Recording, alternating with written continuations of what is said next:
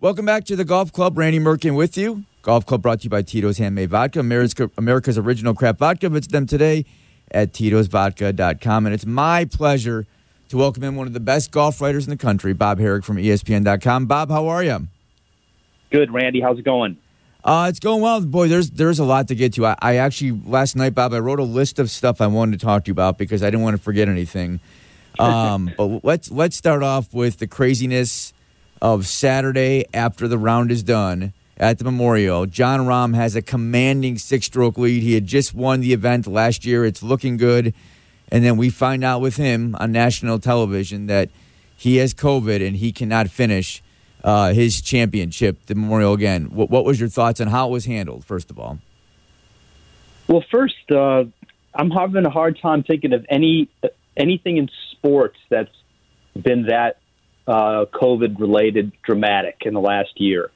I mean, I can't think of a team that was cost a championship or a player that was cost a tournament at that point. Right. I mean, the closest thing I would think would be something in the NCAA tournament, maybe. But I'm nothing to that effect. That would affect a team then knock them out. Yeah, I mean, that's a good point. Duke got kicked out. Right. Couldn't play in the ACC tournament and basically was done. Right.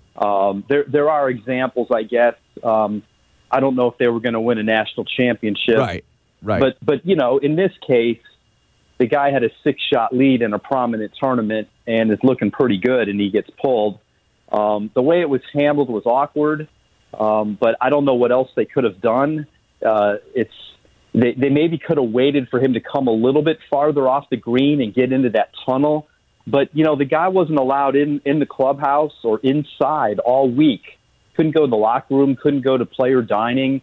And so they weren't going to let him inside, like to tell him inside, So I'm not sure. Like, they were caught in a tough spot. I mean, they had just gotten that second test when he finished or when he was about to finish. And I think they just wanted to keep him from getting near anybody else possibly. And so that's why it was awkward. I mean, like, it played right out there on live TV like that. And it was a pretty tough scene. Hey, Bob, are most PGA golfers, are they vaccinated right now? Because I thought I heard someone say that a lot of the players say they're not getting vaccinated. Or where do things stand with that? Well, the tour told us just over 50%. So I would take that to mean 50 skeptics among them. Rahm lives in Arizona. It opened to all adults in Arizona late April. So he had more than enough time to be vaccinated by now, fully vaccinated. Apparently, the tournament, the Memorial, was offering the J&J to anybody who wanted it, spectators, players, anybody. And he apparently took that shot last week. So, at least he's on board with getting it. But had he been fully vaccinated, he wouldn't have had to go through any of that testing at all. He would. It would have never even come up. And obviously he was asymptomatic. He shot 65 in the second round, 64 in the third round. The guy's playing great. He had no physical issues whatsoever. To have that happen is incredibly unfortunate. And with what you're saying, that just over 50% of the players are vaccinated, this could certainly happen again. You hope it's kind of a wake-up call to some of them.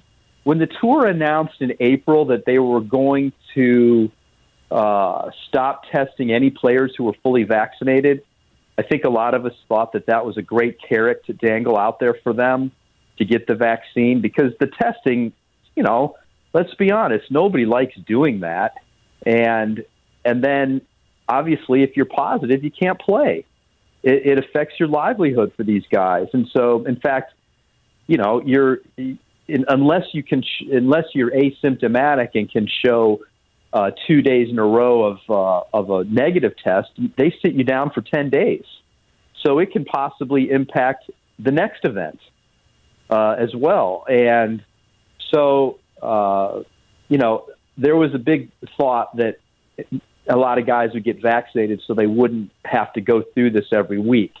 And the tour at first had said they were going to stop the testing in June and require guys to get tested on their own. And then they reconsidered and pushed that back through September, which I think was a bad move. Because if you really are, and they've got these education programs and everything, if you really want these guys to get vaccinated, then don't have them test on their own, have them pay for it themselves. They've had plenty of time now. And they sort of they gave in and decided we're going to keep our testing program going through September.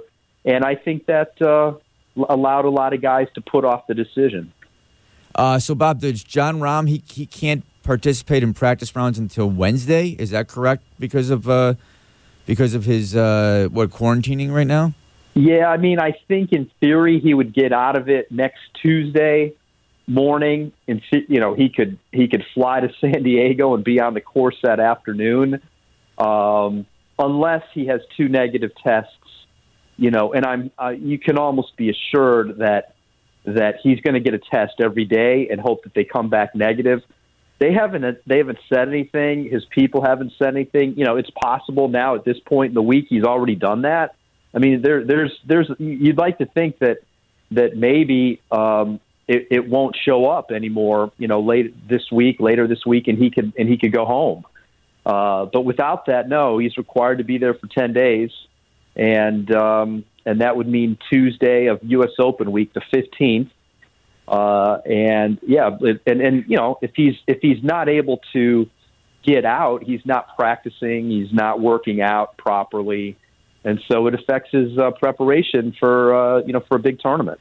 We're visiting with Bob Harig from ESPN, all brought to you by Tito's Handmade Vodka. And Bob, there's Patrick Cantlay wins his second Memorial. Congratulations to him, and I guess kudos to him, because what a weird scene to be down by 6 and then all of a sudden I think he was tied or 1 stroke off the lead going into the final round. So the Memorial is done and Patrick Cantlay wins it. I want to ask you another question about something that's going on right now on the tour, and it's really strange because some people are saying that it's kind of a made-up fight for that social media thing that they're giving out the money at the end of the year. Bryson DeChambeau, Brooks Koepka, do they really not like each other, or are we being all had right now by these two? It could be both. Okay. Certainly. I don't think they like each other. That goes back way before this player incentive program came about. You could see this latest thing, this bonus money that is going to be paid out for guys who, quote, move the needle based on these various metrics that they're going to use that have nothing to do with shooting good scores. Right. It's a lot of money, $40 million divided up to 10 guys, $8 million to the top guy. You could see them possibly trying to use this to take advantage of it, because they're, this puts their names out there a lot more. I would say, though, that Koepka and DeChambeau would be in the mix for that regardless. But their feud goes back a couple of years.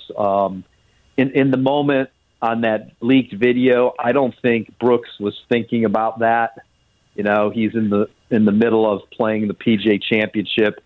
He's just come off the course. He's not too happy with his own play, and he sees DeChambeau talking about something or complaining or whatever. And, we saw the video where he rolled his eyes, and that's what led to all this. So I don't think that part of it is made up, but it's quite possible that they could embellish it going forward to take advantage of it. Does the fight go back? I remember, were they playing together and Bryson DeChambeau was playing so slowly, and Koepka is like Dustin Johnson, where he basically just gets up and hits, right? He doesn't, and I thought there was a thing where DeChambeau kept going up to the green and marking things off, and he was getting really upset. Or maybe I'm wrong. Maybe I'm thinking of something else. And I don't even think they were in the same group. Okay. But it just, the word got out. Right. DeChambeau's slow. He takes a lot of time. He's very calculating, the scientist, taking into effect all the wind. He used to, there's all kinds of tools that he uses. He's looking at his green reading book a lot. And Koepka just, gets the number, decides on the club, takes a practice swing and goes. They couldn't be any more different in that. And slow players are always going to bother fast players because the slow player isn't, they aren't really bothered by a fast player. It doesn't change their routine. But a fast player who has to wait and has to sit through all that, it just gets on their nerves sometimes. And Koepka's one of those guys. And the game is slow to begin with, and there's other issues about it. Koepka's not, or DeChambeau's not the only one. And to be honest, even if he sped up, that doesn't mean the guys aren't going to wait. There's field size issues and all kinds of things that lead to slow play. But you can see where it would get under a guy's skin, that's for sure. Absolutely. Bob, I've been talking to you since Phil pulled off one of the greatest accomplishments in golf history and maybe in sports history when he wins the PGA. What was your reaction, first of all, and does he have a legitimate shot at Torrey Pines? Yeah, I think we run the risk of it being understated. Right. A 50-year-old guy winning a major, he's the oldest ever to do it. And I believe there's only been 5 or 6 who've won them over the age of 45. For all the talk about fitness and guys being able to play into their 40s and technology, the numbers just don't support it. Now, the oldest major champion before Phil was Julius Boros, who was 48 in 1968. He beat Arnold Palmer by a shot at the PGA Championship that year. And since that time, the next oldest player to win a major was Nicklaus at the Masters in 86. And, the theory back then was that 46 was old. Jack doing that was an incredible feat at 46. 46 was like 56 now. Right. And so I think in a little way, because Phil has been so kind of active and still relevant, he hadn't won, he won in 2019, but he hadn't been that competitive. I mean, it was sort of a little bit like Jack. Jack won in 1984, but hadn't been all that competitive leading into that Masters. So I think it runs the risk of being understated, but it's an amazing achievement. He has Koepka breathing down his neck, who's won 4 majors and it can tie him with 5. Jack might have had more top players around him that day. But what Phil did, given his recent record, is really remarkable, and now it pushes him up another notch. He's got 45 wins, 6 majors. He breaks a logjam of guys at 5, including like Seve and Byron Nelson. He joins Faldo and Lee Trevino, and he's got a lot more overall wins than Trevino and Faldo. He's sort of, if he's not top 10 all time, he's certainly in the discussion now. A couple more questions before we get out of here. First of all, golf needed that because Phil and Tiger moves the needle more than anyone, maybe in sports. But, on the PGA Tour, God love him, and I'm a huge fan, but, guys like Jordan Spieth, Justin Thomas, Koepka, they're fine, but they don't move the needle like Phil does. I mean, Phil, you're telling me, I'm telling you, everyone was glued to their TVs, and the ratings showed it on Sunday afternoon to watch Phil win. So that was a huge, huge win, not only for Phil, but I think for the Tour as well. You wrote a great piece on Ricky Fowler, who's starting to play a little better, but he won't be in the U.S. Open this year. How heartbreaking is it for Ricky? Well, especially when he came one shot short of a playoff in the qualifier that he was in. And he's played decently the last couple times. He was 8th at the PGA, he was 11th at the Memorial. He got off to a slow start in that qualifier in Columbus and, needed one more birdie down the stretch. He actually missed a 15-footer for eagle, had a birdie. He missed a 12-footer on 17. He nearly chipped in on 18, and that ended up being one too many. So, yeah, it's a shame. I mean, he's really gone into a deep slump. He was well outside the top 100 in the world. Now he's like 83rd. He's moved up a little bit, but he needs to get to where, these things are not a question anymore. He's automatically in. And basically he was automatically in all the majors for 10 years. You know, it wasn't that long ago that he was fourth in the world. Right. You know, so that's missing 2 majors this year, but he seems to have a good attitude about it. And I think the fact that he's played decently here gives him some hope. Yeah, and I think he does more commercials right now than any PGA golfer. I mean, every time you turn around, he's pretty popular for that. He's on another commercial. He's taken some stick for that too, you know. But you know, on the other hand, I'm not sure that that's the reason he was in the slump. You know, he was trying to make some changes. He changed swing coaches. He probably took 3 or 4 steps backward, and has had to slowly, you know, work his way back to get through it. And his putting sort of left him. Which is, you know, he admitted, he said, look, while I'm working on my swing changes, all of a sudden I'm not making putts anymore. And that's a pretty deadly combination. Real quickly, a couple of questions before I get just quick thoughts on U.S. Open. Ryder Cup. Does Phil have a legitimate chance? Does Stuart Sink have a legitimate chance to be captain's picks? I know he gets 6, right, Steve Stricker? Correct. Yeah, he does get 6. You know, I really think it depends on how guys are playing in August. You know, I think if you get caught up too much in the results now, that's a bad idea. They need guys who've been playing well then. I think there's a lot of value to Stuart Sink. He's got experience. He's pretty calm, level-headed. He'd be a good partner to some guys. But, like, he's not a guy that you're going to have go out there and play all 5 matches. I mean, if you're looking for that, then you probably want to pick one of the younger guys. And, you know, they've got a solid group of guys that are going to be there no matter what. Dustin Johnson, Justin Thomas, Jordan you know, DeChambeau, you know, probably Spieth. Mm-hmm. You know, there's, you know, a good Xander Schauffele. Right. Those guys are there, you know. But so then with 6 picks, you have a chance to go outside the box a little bit, and you want to look beyond the guys who earn their points early. You know, Sink won a tournament in September. That isn't going to matter much come this September if he's not playing well. So he's going to have some hard calls. Well, there's a lot of guys up there. I mean, is Phil in the mix now? You know, Kevin Kisner won the match play. You know, we haven't heard much from him lately. You've got, you know, Jason Kokrak, who just won, who hits it a long way.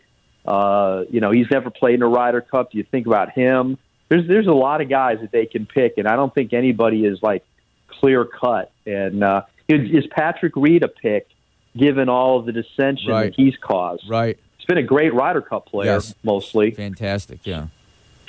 Bob, with 3 months, or I think we're 3 months away from Ryder Cup, maybe a little longer. Do you think there's any chance we see Tiger as an assistant captain? I know how close he is with Steve Stricker. I do. I think that's a good possibility that's where Tiger comes back in public. Unless there's something going on where, you know, he is just uncomfortable being in the public. You know, like I could see a scenario where, you know, if he's not able to walk on his own, look, they can ride around in a cart as an assistant captain, but there's going to be some walking. If he's not able to do that, you know, to a level that he's satisfied with, I could see him not. But he's clearly involved anyway. You know, he talks to Stricker all the time. Behind the scenes, he will be involved. But it would be great to have him part of it because I think the players would love it. Right. You know, they love being around him. Mm-hmm. They love the sort of the banter. Yep. And I'm guessing they will have some sort of a pod system that they've used here lately, and Tiger would head up one of those. And so he'd get very close to 4 guys, and they'd be, you know, he'd sort of be their coach for the week. So I could definitely see where Stricker would want him, and I think Tiger would love to do it, but only if it's, you know, because if he feels comfortable being seen in public. He's going to have to, you know, be part of a news conference. He'd have to answer questions for the first time. You know, he might just say, "I don't want to be a distraction." Right. Good call. So I think that's what stands in the way of it. Tiger, of course, won the last time the U.S. Open was at Torrey Pines, I believe, in 2008. against one of the great championships. It was the U.S. Open. It was 18-hole playoff against Rocco Mediate. Actually, I think it went 19 holes. Who does this course favor this time around, Bob, for the U.S. Open? I think it favors the same type of situation where somebody who, look, Tiger didn't have it all that week, but he certainly had a lot of guts to get it around. I mean, Tiger, I think what he did that week was the aberration. You don't win a U.S. Open making 4 double bogeys like he did. He bogeyed the first hole 3 of the 4 days. Double bogeyed it, I'm sorry. That just doesn't happen. He also made some incredible eagles, some long putts. He chipped in. There was a lot that went right for him, too. But Torrey's going to be a lot different than it is in January. It's going to be firm. It doesn't rain there that time of year. The rough will be deep. The greens will be hard. I think it's somewhat playable out of the rough, but not easy, not controllable.